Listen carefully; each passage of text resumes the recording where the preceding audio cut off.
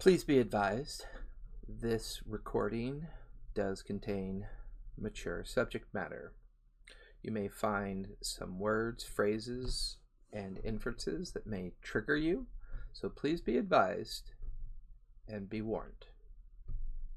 Hey everybody, I just want to take a moment out to give you a shout out to my friends over at www.sidequests.fun. That's www.sidequests.fun.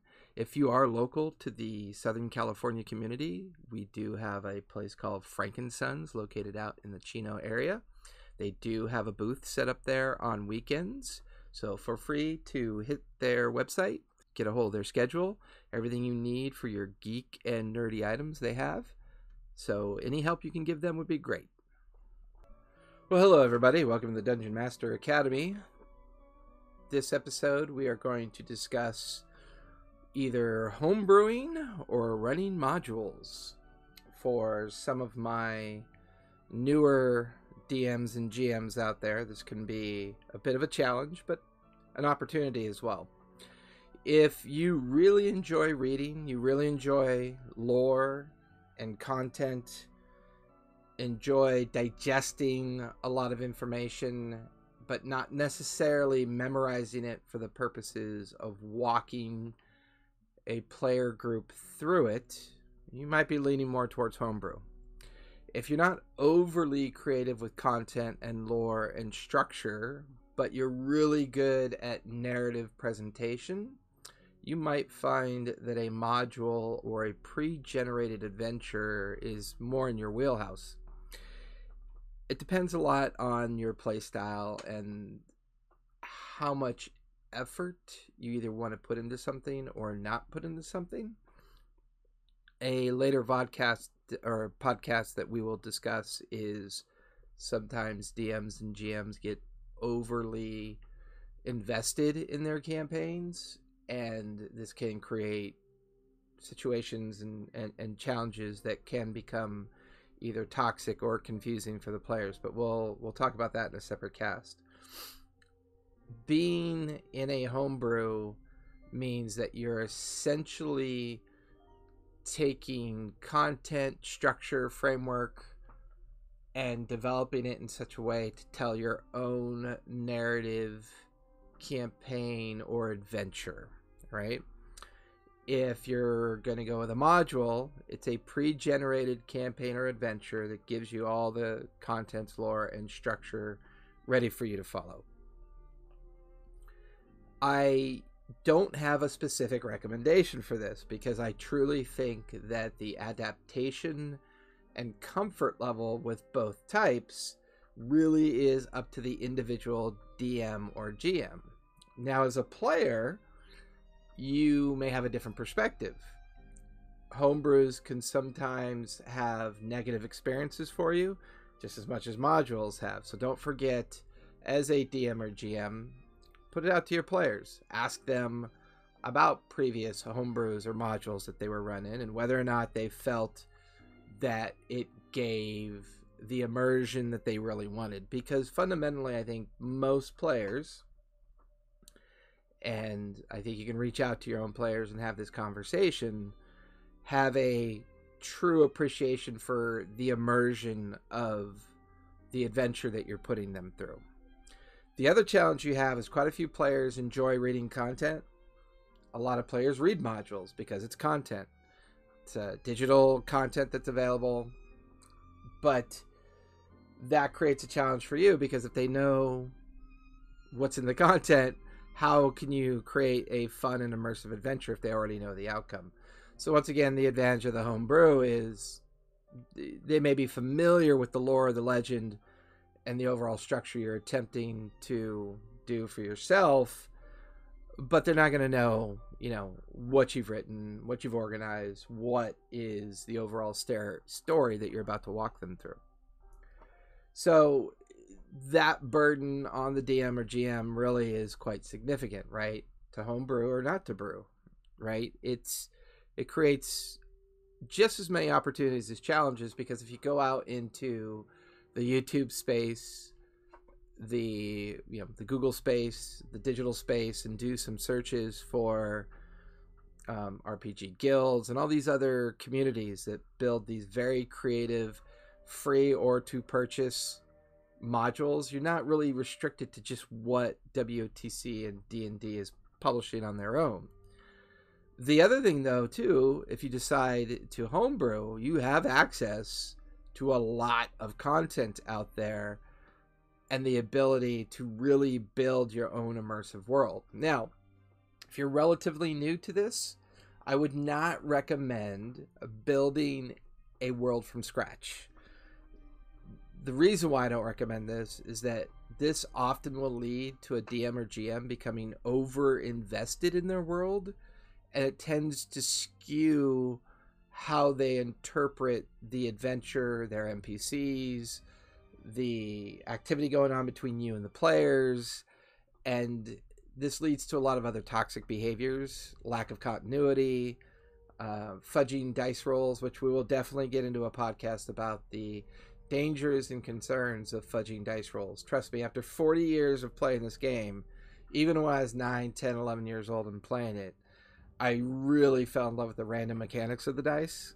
They're very important, and fudging them is very toxic. So I would, for now, try to steer clear from a build from scratch world and come to that pass later. Come to that if you've decided that you actually enjoy homebrew versus a pre-generated module or adventure that's all set for you to read and manage. The skills required for homebrew and pre-generated adventures. 2 very important skills. Adaptation and improvisation, right? I actually plan on having 2 separate podcasts for each of these skill sets because I think they're very important for DMs and GMs to understand and what it means to use those 2 skills. Treat them like muscles and exercise them like muscles. But once you have a handle of those 2 skills and understand what they mean, the tools that you need to do that are good note-taking, bookmarking, organization. For example, you could take 2 pages of content, memorize it, understand it, get a feel for what it's going to mean to narrate the party through that content. The big random event is how's the party actually going to react to the content, right? You don't know that. You've created either via a homebrew method or a chapter narrative method or adventure, however you want to coin the nomenclature, and realize that they're going to react. That's where adaptation and improvisation comes in. So what you need to have prepared ahead of time, a handful of minor encounters, maybe a handful of items, treasure items if you choose to go that route, a couple little safety valves that allow you to get people in and out of their random choices. And we'll get into that in more detail in a later podcast, what it means to help people via Rails or Sandbox, right? You don't necessarily want to feel like you're forcing them or guiding them purposefully, but you want to give enough to them, and you want to make sure there's enough flexibility in the content that you're either making or reading that's pre-generated, that you never want your players to feel like every time I'm at this table or in this online session, I can count on the DM or GM saving me from bad decisions. Remember, you want the game, you want the immersion, and you want the fun of the content to kind of help the players fix it themselves, right? And in my next podcast, I plan on bringing up character creation and some of the ways that as a new DM or GM, you can help that happen.